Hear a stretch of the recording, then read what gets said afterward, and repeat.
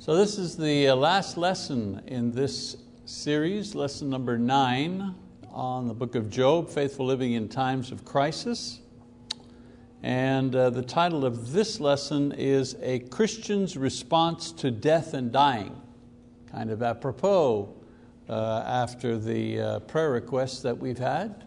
Very sad for several families that are going through with or experiencing the death of a loved one.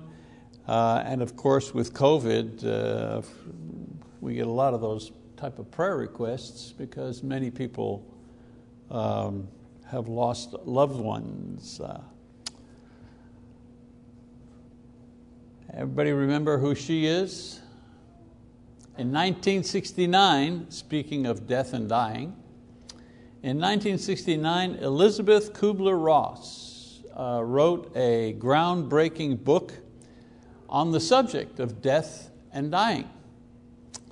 And what was unusual about it, what was groundbreaking about it, is that she noted a pattern of behavior that dying patients exhibited as they approached death from a terminal illness, or they were grieving the death of a loved one. And she noticed that there were many things similar. In other words, people reacted to death in a similar way, regardless of who they were, their age, their socioeconomic situation, didn't matter. When it came to themselves dying or someone else close to them who was dying, they kind of reacted in a same way.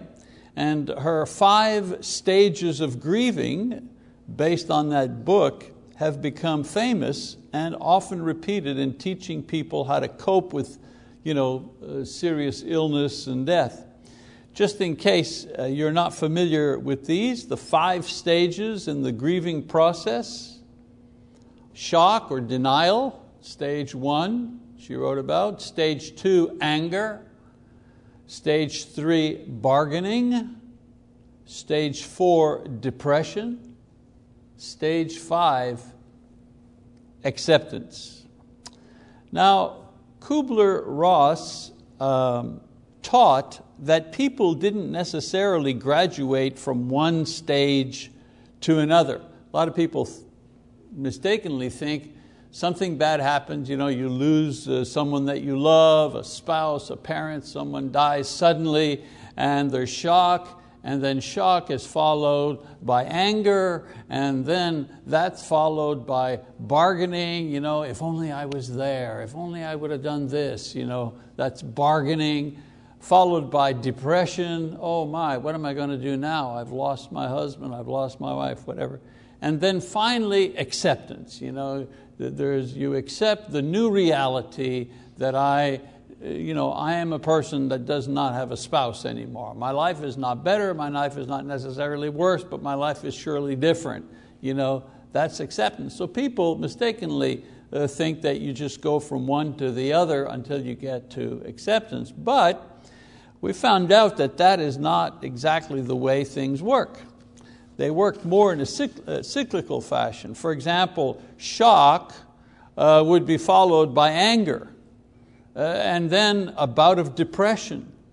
And then there would come a measure of acceptance, after which a person would revert back to bargaining with God for more time, in case of terminal illness. And so the idea is that people tend to zigzag from one of these stages to another for various amounts of time until hopefully they will remain in the acceptance mode for longer and longer periods of time. I kind of compare this to a roulette. You look at movies, because I know none of you have ever been to a casino. You look at movies and they have the roulette game, and the wheel goes around, and the little ball, the croupier, whoever he is, he throws a little ball in, and the ball is bouncing, and it's in red 4, and it bounces to black 6, and it bounces to bounces, and it keeps bouncing around till eventually it finds one place and it just stays there.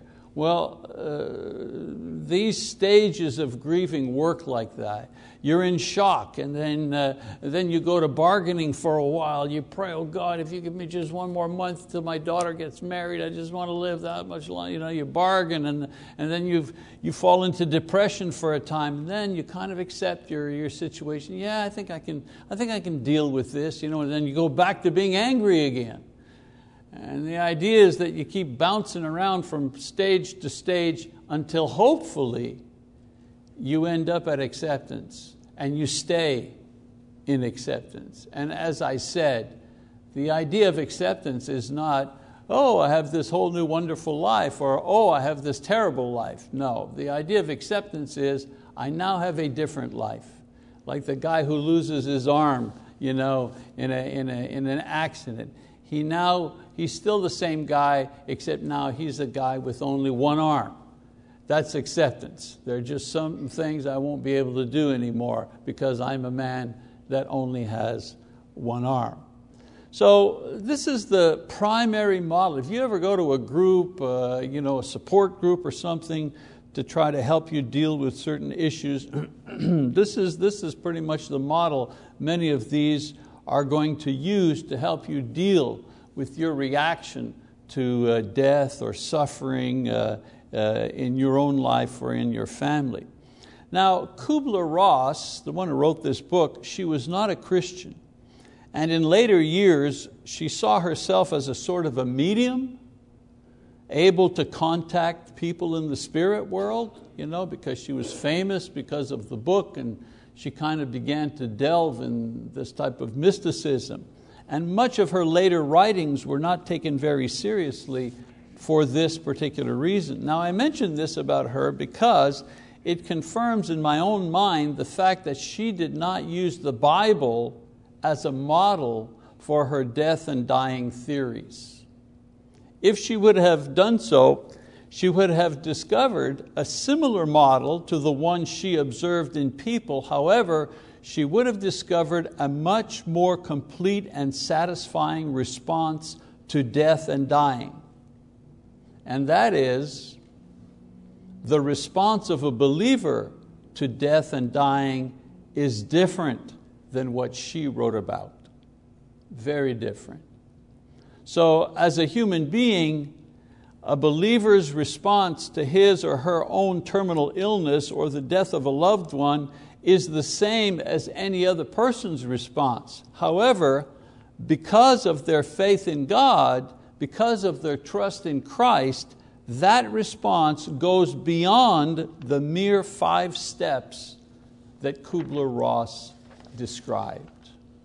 Now, if we had to examine one person in the Bible who experienced both the threat of terminal illness and the death of loved ones simultaneously, it would be, of course, Job, the character that we have been studying the last couple of weeks. I'm not going to spend a lot of time on Job. We've already done 7 or 8 weeks, but we know his story. He was wealthy, well respected in his community for his goodness and wisdom and piety.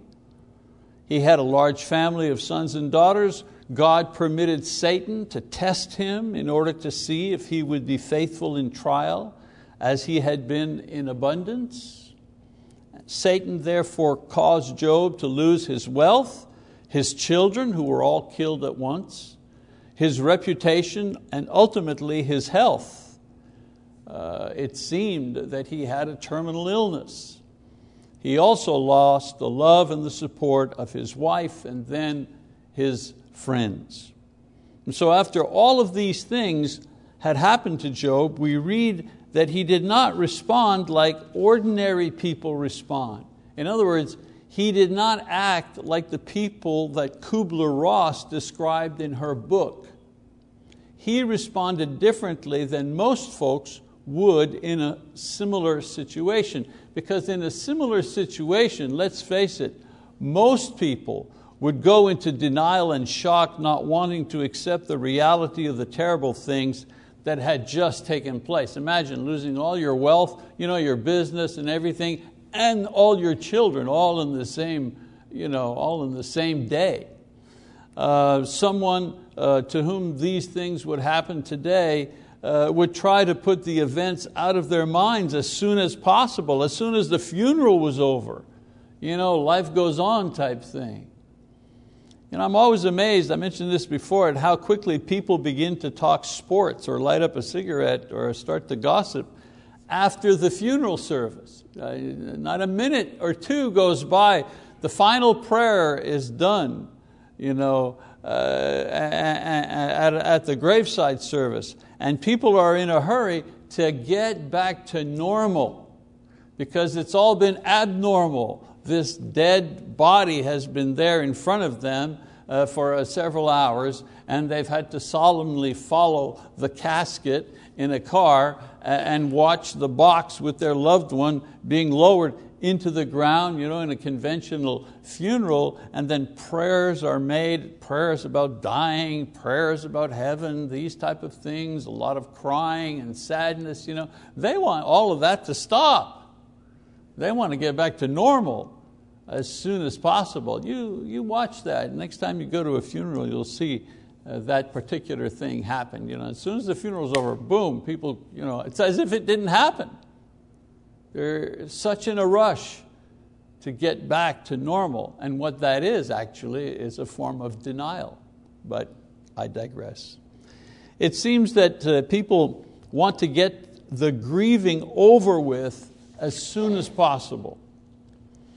They want to blame God perhaps, or question God concerning their tragedy. Why now? Why this? Why me? Why them? Now I've said all of this to make a contrast. Believers, on the other hand, are not most people. Their way of dealing with death and dying is different because of the cross that is behind them, the Spirit that is within them, and the future that is before them. An example of this is Job's response to the loss of his wealth and children and position all in the same day. In the book of Job, chapter 1, we see the 5 steps that this believer went through in his experience of death and dying. And I thought in the last lesson that we have on the book of Job, I wanted to compare Kubler-Ross's system of grieving, death and dying, and the Bible's system of death and dying, describing a believer who goes through this particular experience. So let's do that, shall we? The 5 steps that the believer went through, Job, the believer, went through in his experience of death and dying. Step number 1, he mourned. He mourned. In Job chapter 1, verse 20a, it says, "Then Job arose and tore his robe and shaved his head."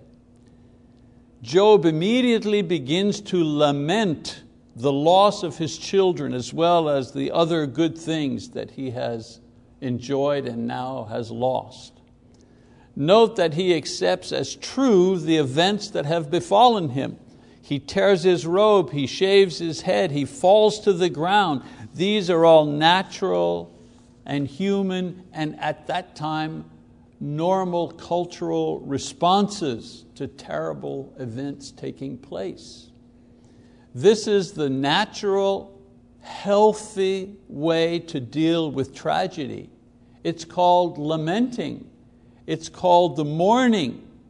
In some cultures, people wear black for a year after the passing of a loved one. And we think in the West, we think this is silly, or we think it's old-fashioned.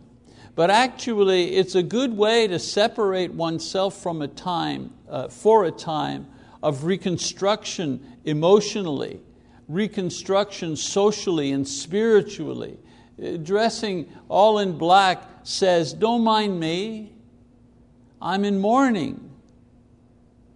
I'm going through something. It's a signal to other people that I'm being put back together again. I remember my own dad, when his dad, like when my grandfather died, I remember my father wearing a black band. I remember he had a gray suit and he had the black band at the funeral. And in those days, people wore a black tie or something like that. But anyways, he wore a black band.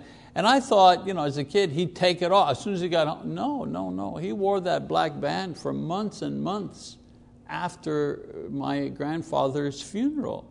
It was a way of saying, I'm mourning. I've lost someone. I'm not me. Something has happened and I'm just not myself.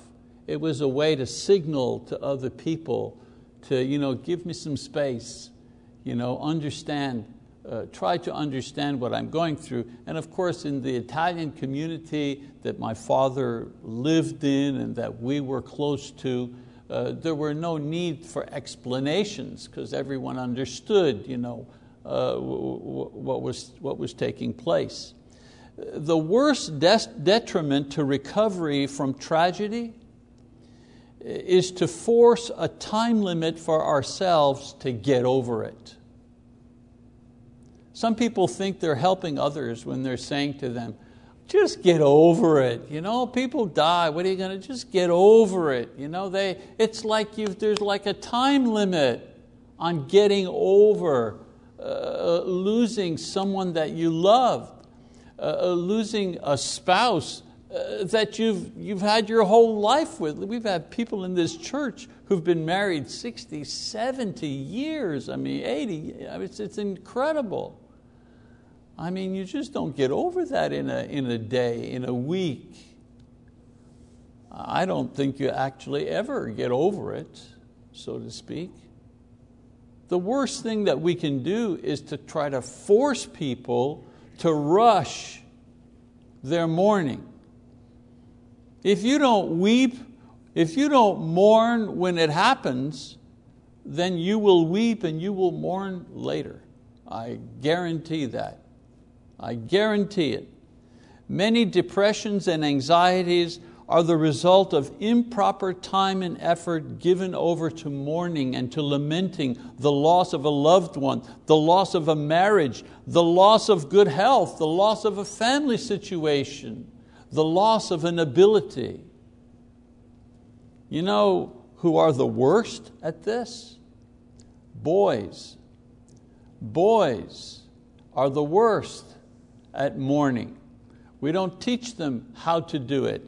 We teach them exactly the opposite. I remember the night that my own father died, suddenly, at supper time he was fine, he was laughing and joking and this and that, and he went out, and then, at 2 o'clock in the morning, my mother woke me up and she said, Daddy's sick, something's wrong. So I went over and he was dying of a heart attack, just like that, from one day to the next. And so we called the cops. I remember in those days there was no 911, you call the police, and they took their time. And then the police came and they went, yep, oh yeah, it looks serious, we better call an ambulance. And so they called an ambulance, to come and get the body. And they covered over, they covered him over with a sheet, and they put him on the gurney, and they were wheeling. And we lived in a small little apartment, we were sitting there watching them do all of this, and I was looking at my dad, and I remember I started to cry. Well, I was 15 years old. What are you going to do? I started to cry and I started to weep. And this big old cop behind me, he put his hand on my shoulder all of a sudden. And he said to me, stop crying. You're the man now. You're the man in the house, because I was an only child and it was just me and my mother. So don't cry, he said. And I didn't. I didn't cry there. I didn't cry at the funeral. I didn't cry when they buried him. I didn't cry for 15 years. And I'm not unusual in that. Boys are taught to repress their feelings. They're taught that they mustn't show those things many times.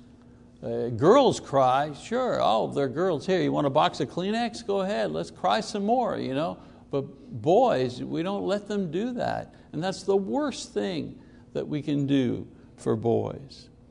So getting back to Job, mourning was all Job could do at this point. And he did it as a way of saving his sanity.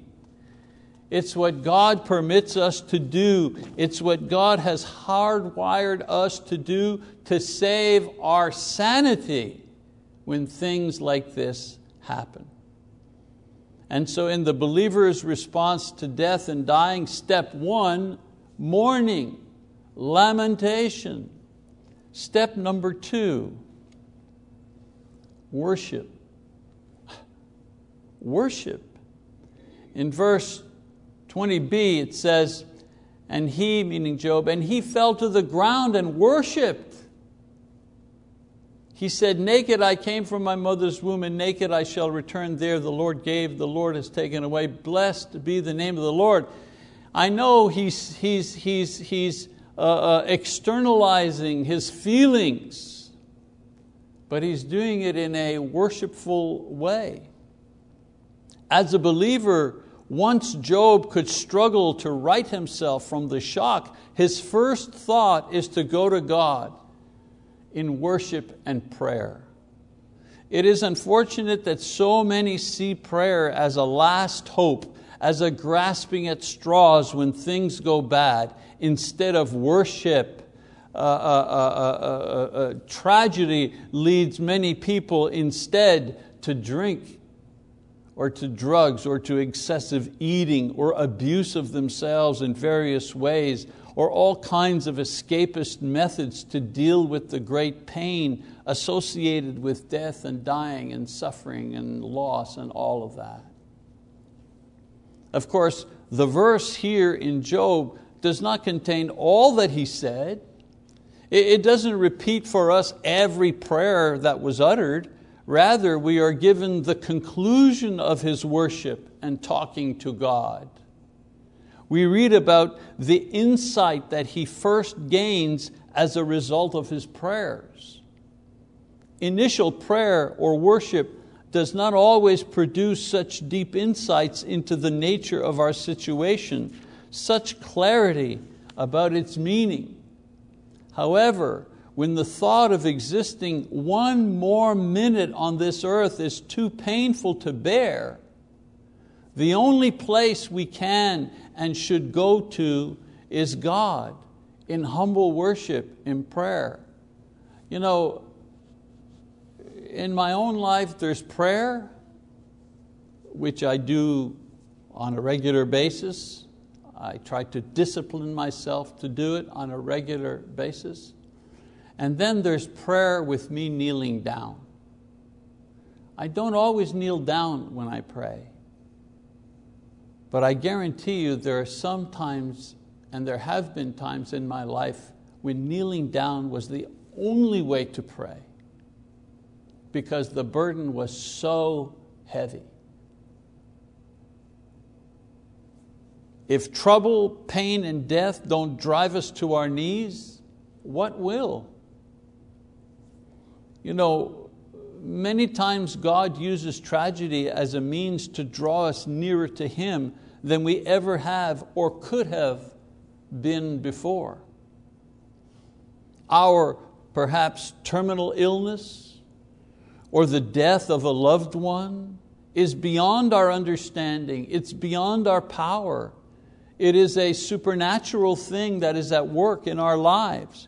It's like being strapped into a roller coaster where we feel powerless to affect anything happening to us and our feelings. The thing about a roller coaster is that, isn't it? They strap you in and you have no power. It jerks you up, it takes you down, it spins you around, and you scream and you yell. But at the back of your mind, you know this is going to be over in 38 seconds. But there are some situations in life that feel like a roller coaster, but the difference is you don't know when this roller coaster is going to stop.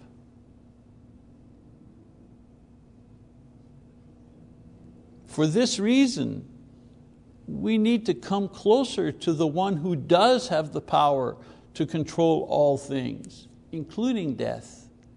This may not change the circumstances, but it does bring us peace, and at times it does bring us a certain understanding.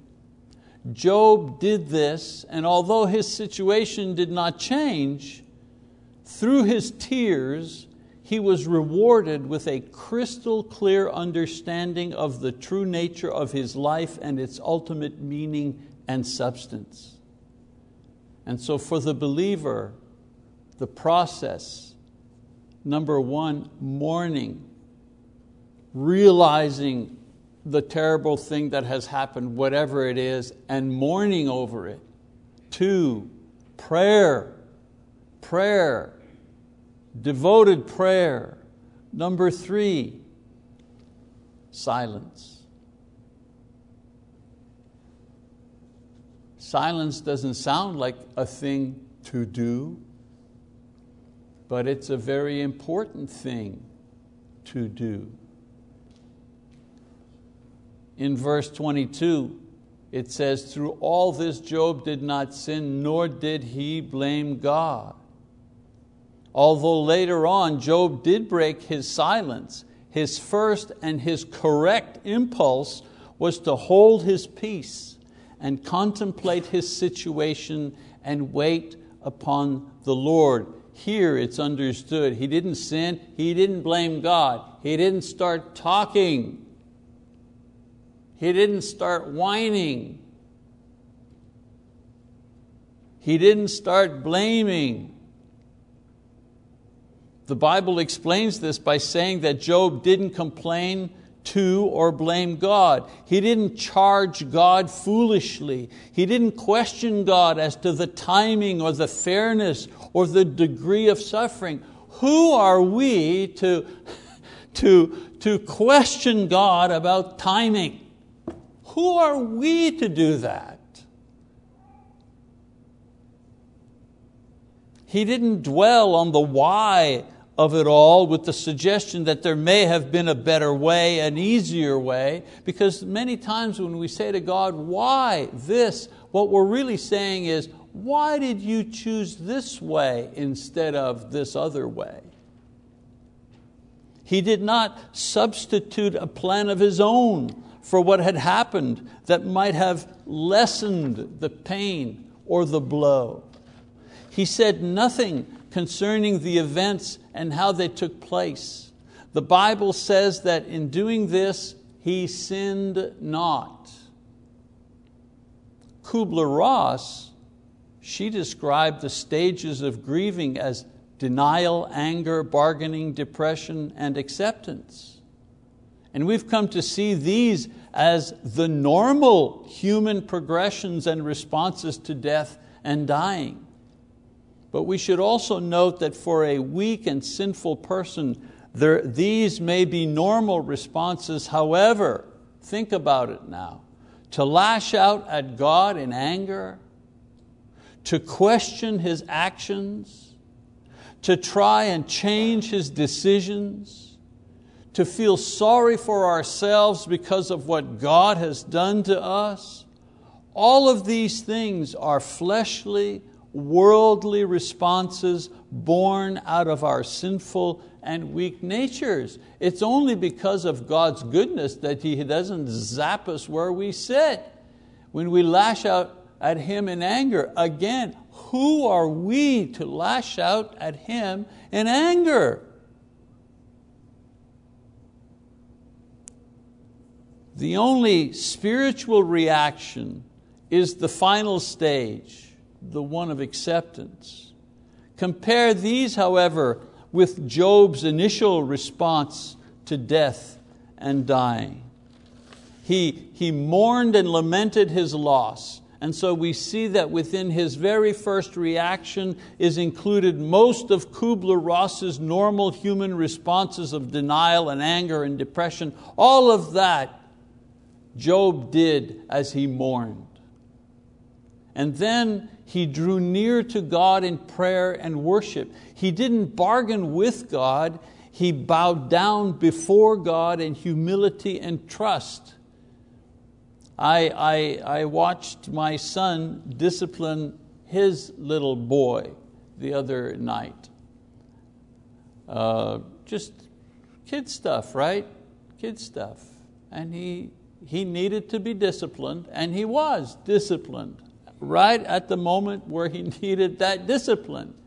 And then in his innocence and humility, because it's natural for little children, he came to his daddy and came close to him to be reassured that everything was okay.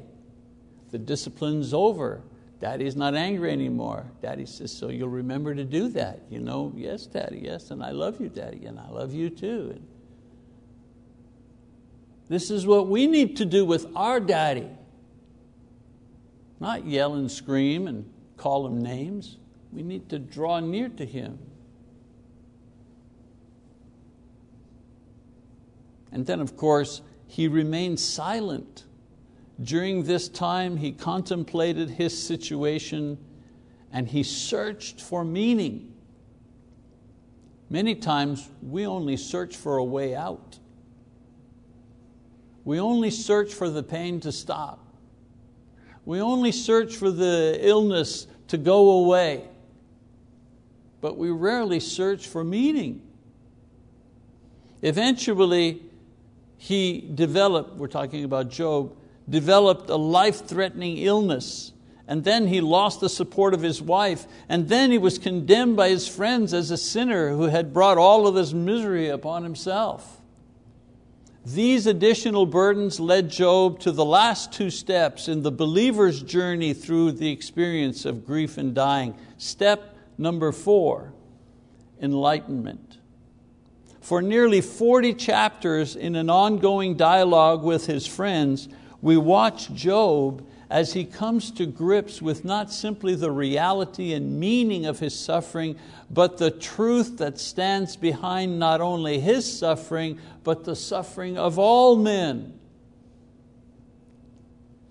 Job learns that his experience is worth it if it reveals more perfectly the God that he believes in.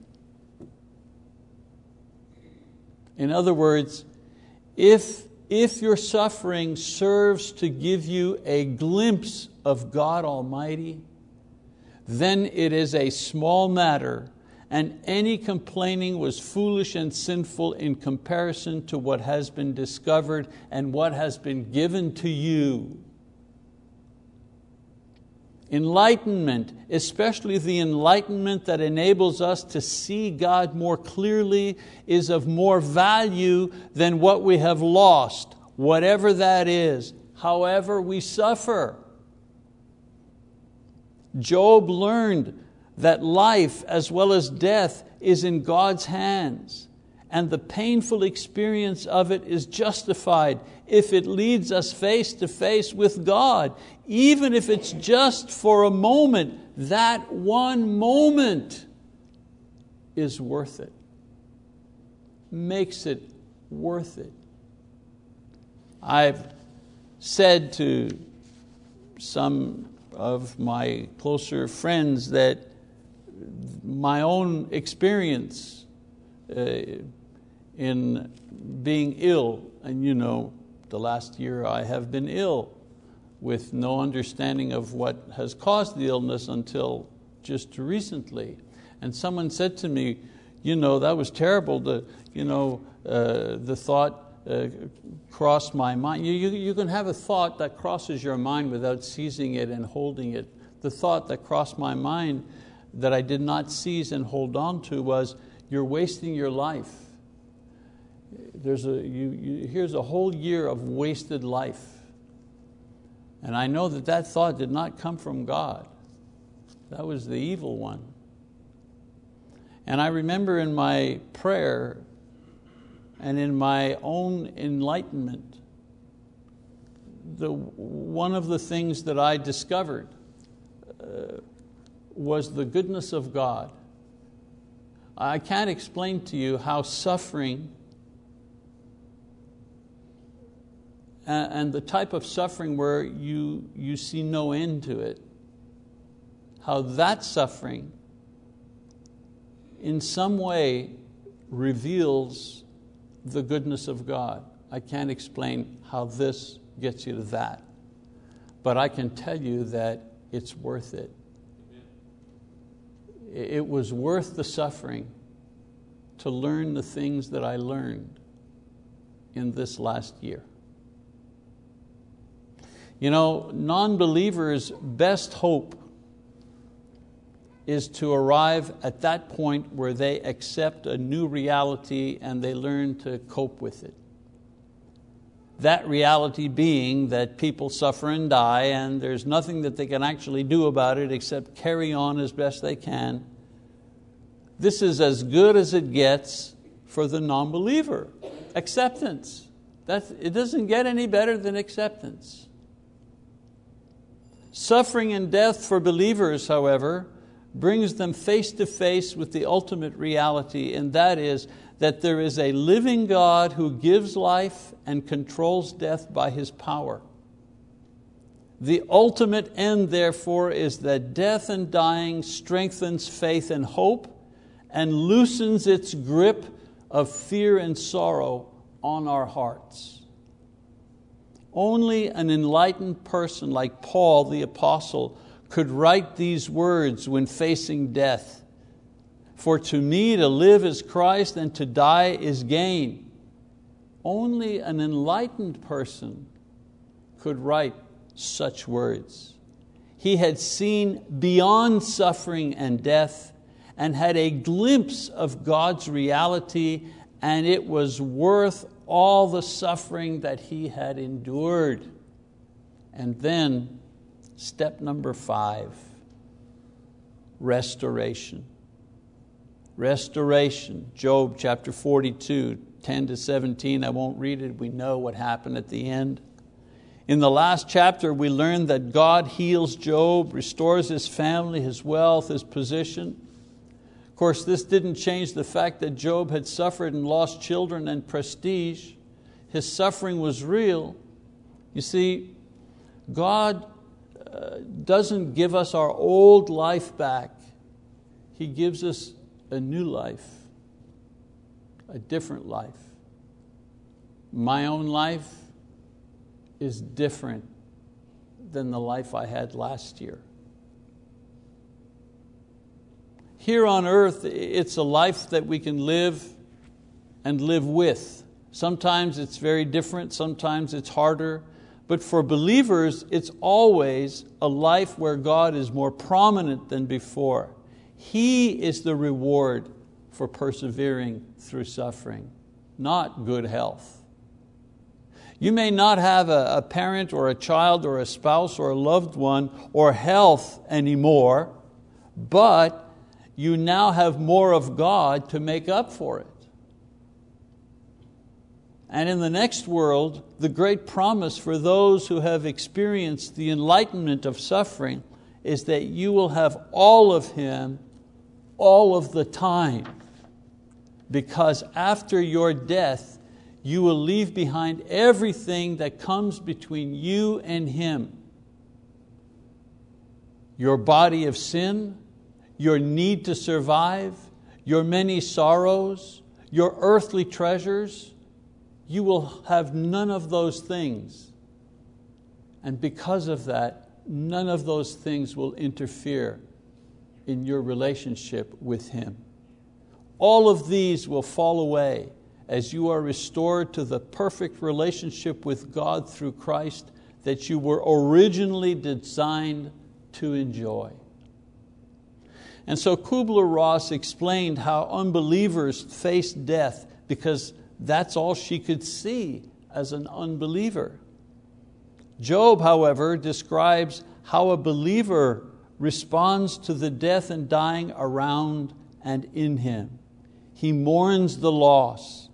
He draws closer to God. He refrains from sin. And note that in doing these things, God will then lead the believer into the final stages of the experience of death and dying, which are enlightenment, a fuller knowledge of God, and restoration, a deeper walk with God. It is within this cycle that we experience God's plan and purpose for our lives when things go terribly wrong.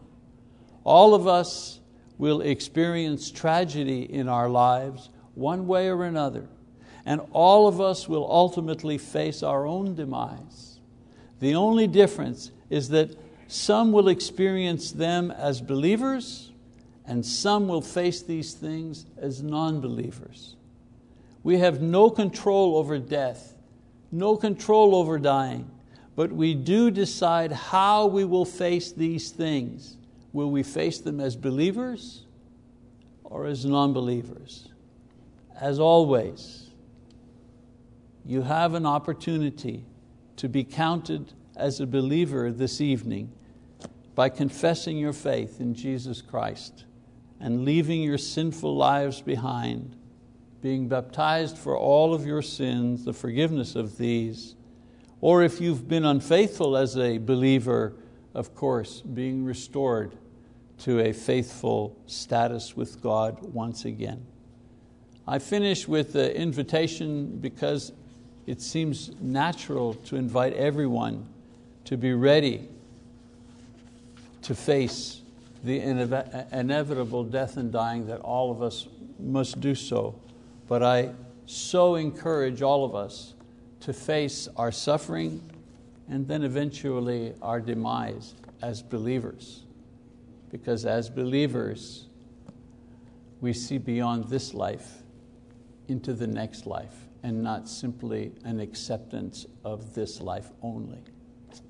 All right, that's the end of the Job series for now anyways. Thank you very much for your attention.